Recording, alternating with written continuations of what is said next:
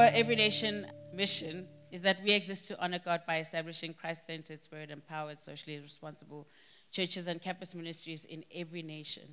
And campus ministry is really not a priority for every nation. It is the core of who we are. It's who we are. And this is what, Pastor Steve has always said, the president of our movement, but also Pastor Roger preaches that campus ministry is not a priority. It is a core of who we are. We plant most of our churches out of either planting a campus ministry or a church will be planted very close to a campus ministry. And this is how we've grown. And I'm so grateful that we make campus ministry a core of who we are, because I don't think I would be standing here if it weren't for campus ministry. I gave my life to Christ in campus ministry, although I have to confess that my parents thought that I gave my life when I was 12 years old. However, my life, or the fruit of my life, didn't really say that I gave my life to Christ. So I think that I gave my life when I came to university, and it was through campus ministry. And I want to just quickly share with you why we do campus ministry. This is not, part of the message, but just to share the 8 reasons why we do campus ministry. Because future leaders of society are on the university campuses. And this is how many of us were identified on campus. The second thing is that the values of the campus become the values of society. And this is so true, because we've seen, even with the previous leaders who've led either in our nation or many nations, actually were at a university campus. Robert Mugabe studied at Fort Hare here in South Africa. Nelson Mandela was on the same campus.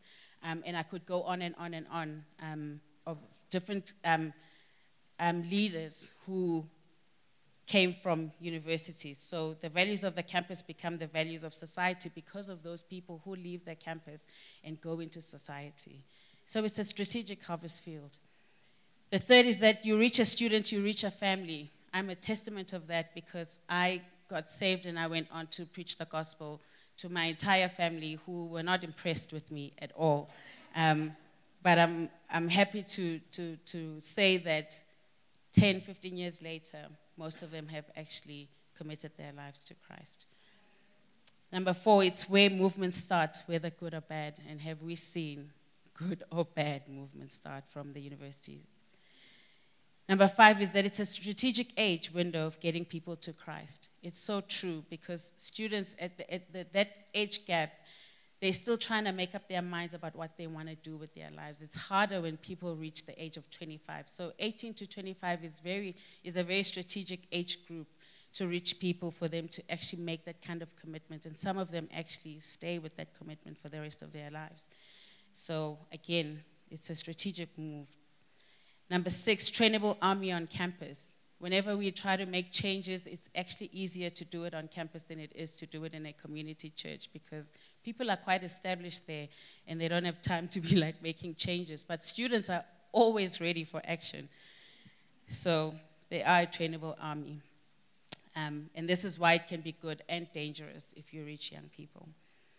Number 7, international students are on our campuses, and different campuses, especially the major campuses in South Africa. You get a lot of students from the rest of Africa. And that's a strategic move to reach this continent and the rest of the world. Lastly, God promised to pour down his Spirit on sons and daughters. And so this is why we do campus ministry. Won't you please turn with me to Matthew 28, verse 16 to 8 to 20. And this is where we're going to pick up our message for today.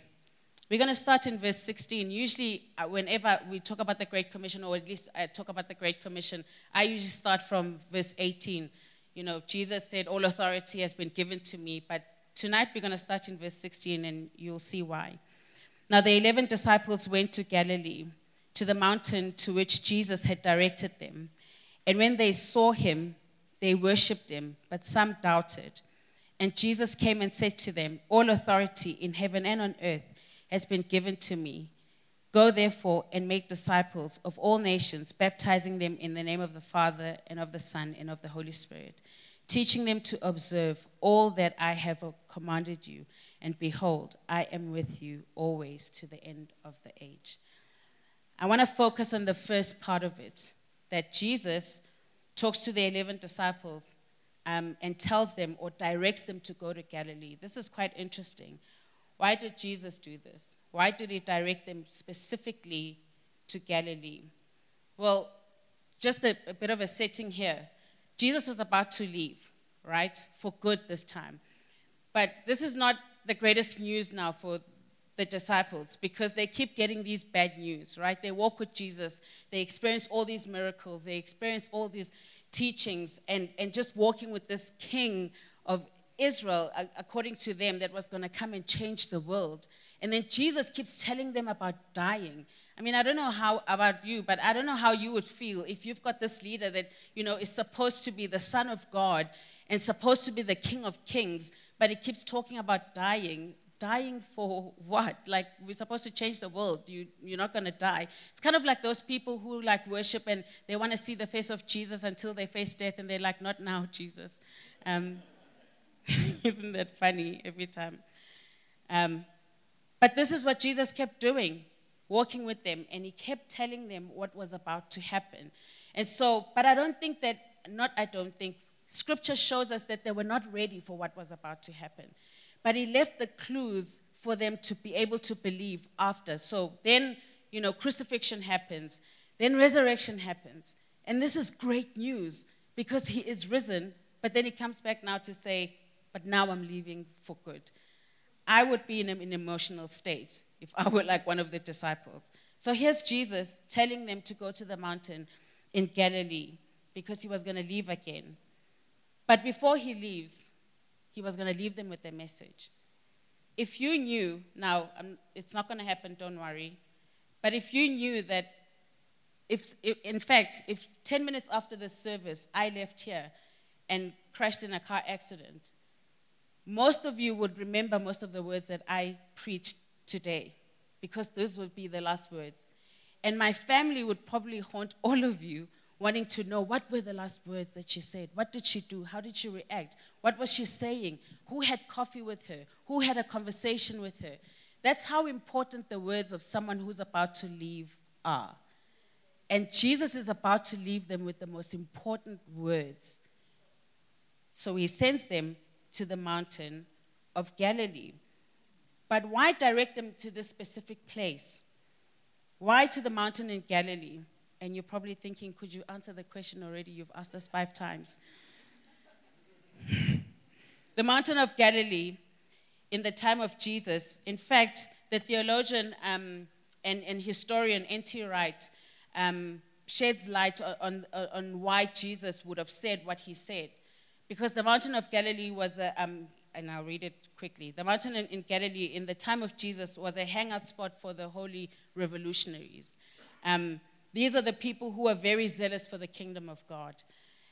They would do everything and anything to overthrow the pagan Roman kingdom. This was their job. So they would go up to the mountain to plot, to talk about this. They were quite zealous about it, and they would do anything to overthrow it, even by force if they have to. And so Jesus sends them to this mountain. The disciples would have been aware of the fact that he's sending them to this mountain. That means that there's a mission. That means that they are about to turn into these revolutionaries. They are about to overthrow something, right? They would have been aware of that. So the first thing that I want to talk about this evening is the place being the mountain of Galilee that Jesus sent them to. And I've already asked why Galilee. But the reason why I'm asking why Galilee is because why not Jerusalem? That would have been a more appropriate place for Jesus to actually send them because they don't need to over-explain themselves. People are quite educated about like the word. So why not Jerusalem, the center or the epicenter of religion? But no, Jesus chooses Galilee.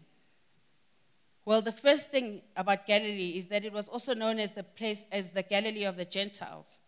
The people of Galilee were not religiously educated.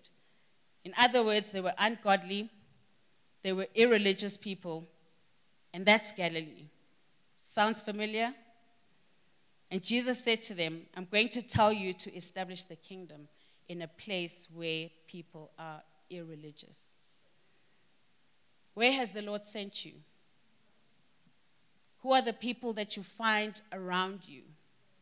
Does it sometimes feel like it's almost like choking in terms of how ungodly people can be? But that's not hard to imagine in our nation and what we're facing and what we go through on a daily basis. And this is not a political statement at all. I'm just talking about different hardships, whether it's Durban and the floods that have happened, or it's COVID in the past 2 years, or even the state where we are politically. Number 2, Galilee was not just called Galilee of the Gentiles. It was also called Galilee of the nations because it was a melting pot.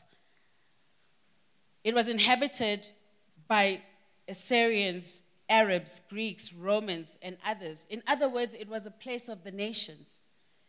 This was a very strategic place for Jesus to send them.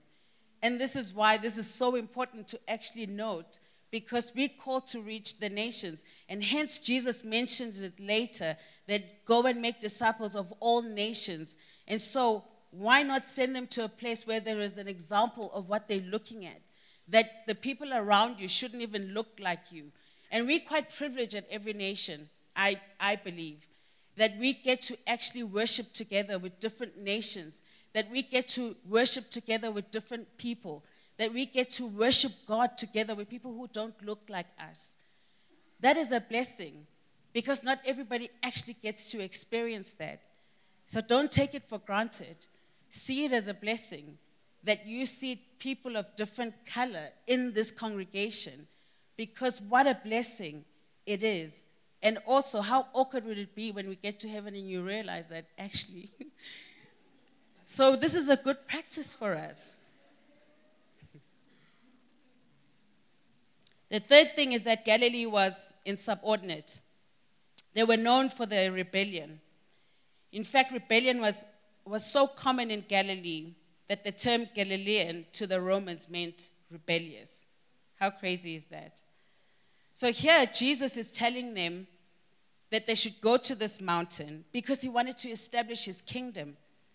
He wanted to establish his kingdom where people were irreligious, where people were interracial, where people were rebellious. And in supporting it, Jesus said, that's where we're going to establish this kingdom. This is where he was sending them. So it's not just a random line in verse 16. There's a purpose to why he said, go to the mountain of Galilee and not Jerusalem. So where you find yourself, specifically for the students who go on the campus, this is where you find different people coming from different backgrounds and different cultures who are irreligious, who are rebellious, from different nations. You're in the right place.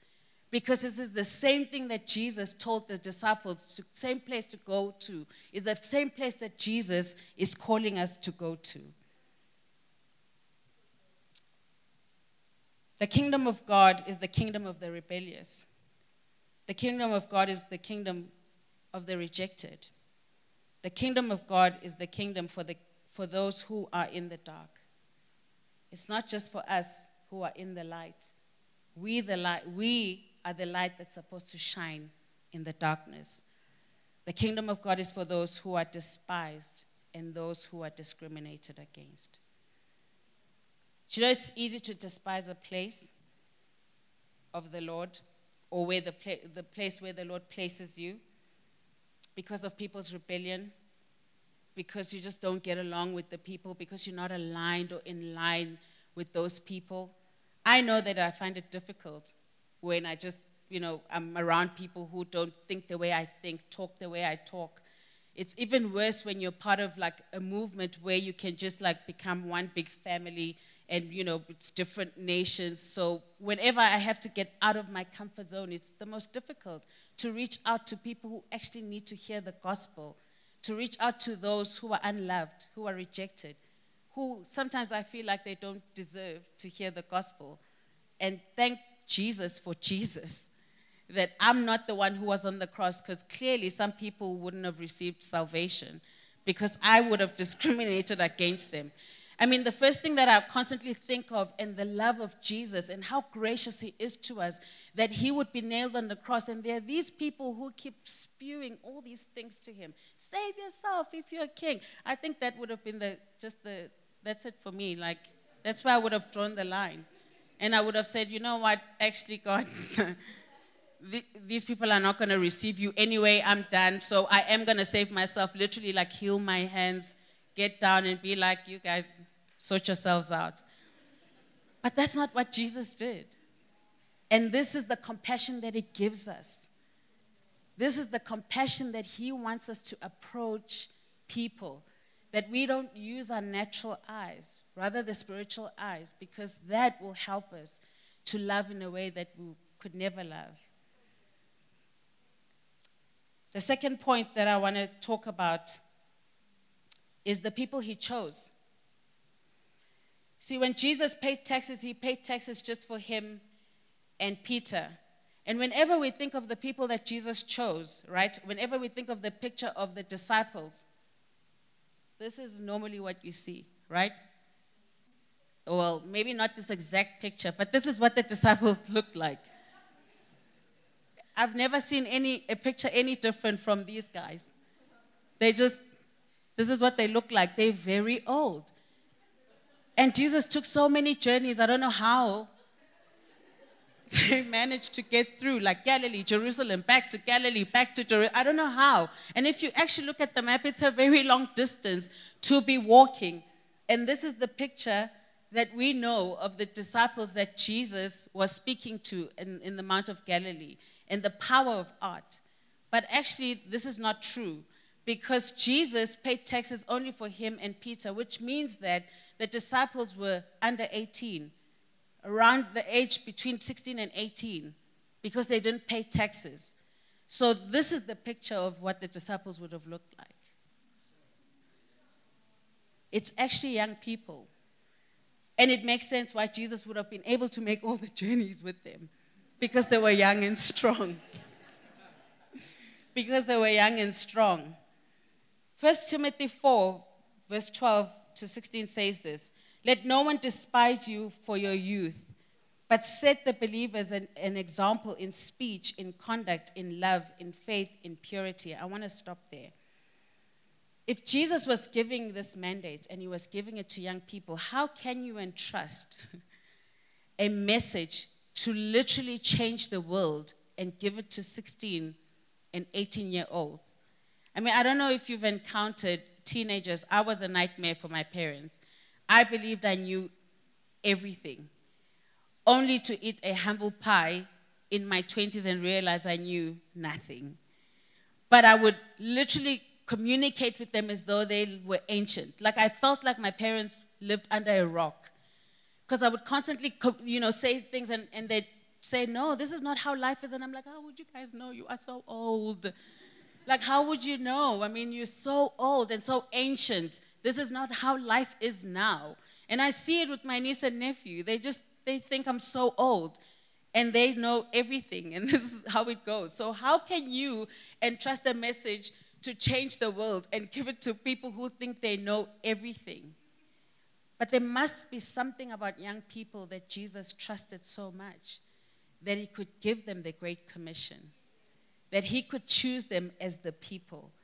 And so when it comes to the scripture in 1 Timothy 4, then it means that we need to take it seriously as young people. Can you see how I included myself there? Let no one despise you for your youth, because Jesus didn't do it with the disciples. He saw world changes in them. He saw people who were ready to make disciples of all nations, but set the believers an example in speech. So how do you speak then? What is your speech like when you know that you were entrusted with the most important message? How then do you speak about this nation? How do you speak about the things that are uncomfortable? How do you speak about the things that make you feel like there's no hope? How do you set an example? How do you bring hope in that? What is your speech like? How's your conduct? Not in front of people, but when you're alone, in your private space. Do you do it in love? Is it filled with faith? Is it pure? Because that is what we should take seriously. Why? Because we are entrusted with the most important message. And they did carry it out. These teenagers did carry out the mandate. And that's my third point, the mandate. What is the mandate? It's the rest of Matthew 28 from 18. Go therefore and make disciples of all nations, baptizing them in the name of the Father, the Son, and the Holy Spirit, teaching them to obey all that I have taught you, all that I have commanded you. And behold, I am with you all the days, with you always, to the end of the age. 1 Timothy 4 that I read, the second part of it says, do not neglect the gift you have, which was given you by prophecy when the council of elders laid their hands on you. Practice these things, immerse yourself in them, so that all may see your progress. Do you know, if you've had the privilege in this room to receive a prophetic word or a couple of prophetic words, instead of constantly wanting more, why don't you immerse yourself in what the Lord has spoken, using his word? And if you've never received a prophetic word, here's your prophetic word. Go therefore and make disciples of all nations. Baptize people in the name of the Father and of the Son and of the Holy Spirit. Do you know why these things are important? Because you never know who you're going to encounter. And so making disciples actually makes a difference. I want to show you a picture of someone that you might know. And if we're recording, I'm not going to mention their names before I get dragged, is what young people say. So this guy was actually a Christian leader at Wits University. We were actually good friends. When I started leading the campus ministry, I was clueless. I still am, but with a little bit of knowledge now. But I was clueless. And so all I did was evangelize all day, every day. Like, that's literally what I did on campus. And he was leading another organization. And our campus ministries, his organization and the Every Nation organization, then his people, were the two biggest campus ministries on campus. So we would literally like meet maybe once a week, you know, like share stories, leadership stories, and kind of like exchange information. I shared like the purple book with him. And the difference between the two of us is that I had a mentor, I had a discipler, I had someone who was walking me through my journey, who was discipling me, who kept on checking on me. I had an accountability partner. I had people who were able to point out things, you know, blind spots in my life, who helped me with whether it's generational curses or breaking certain things or dealing with certain things. But I had someone that I was accountable to. I had someone who was leading me. I had leaders that I was submitted to.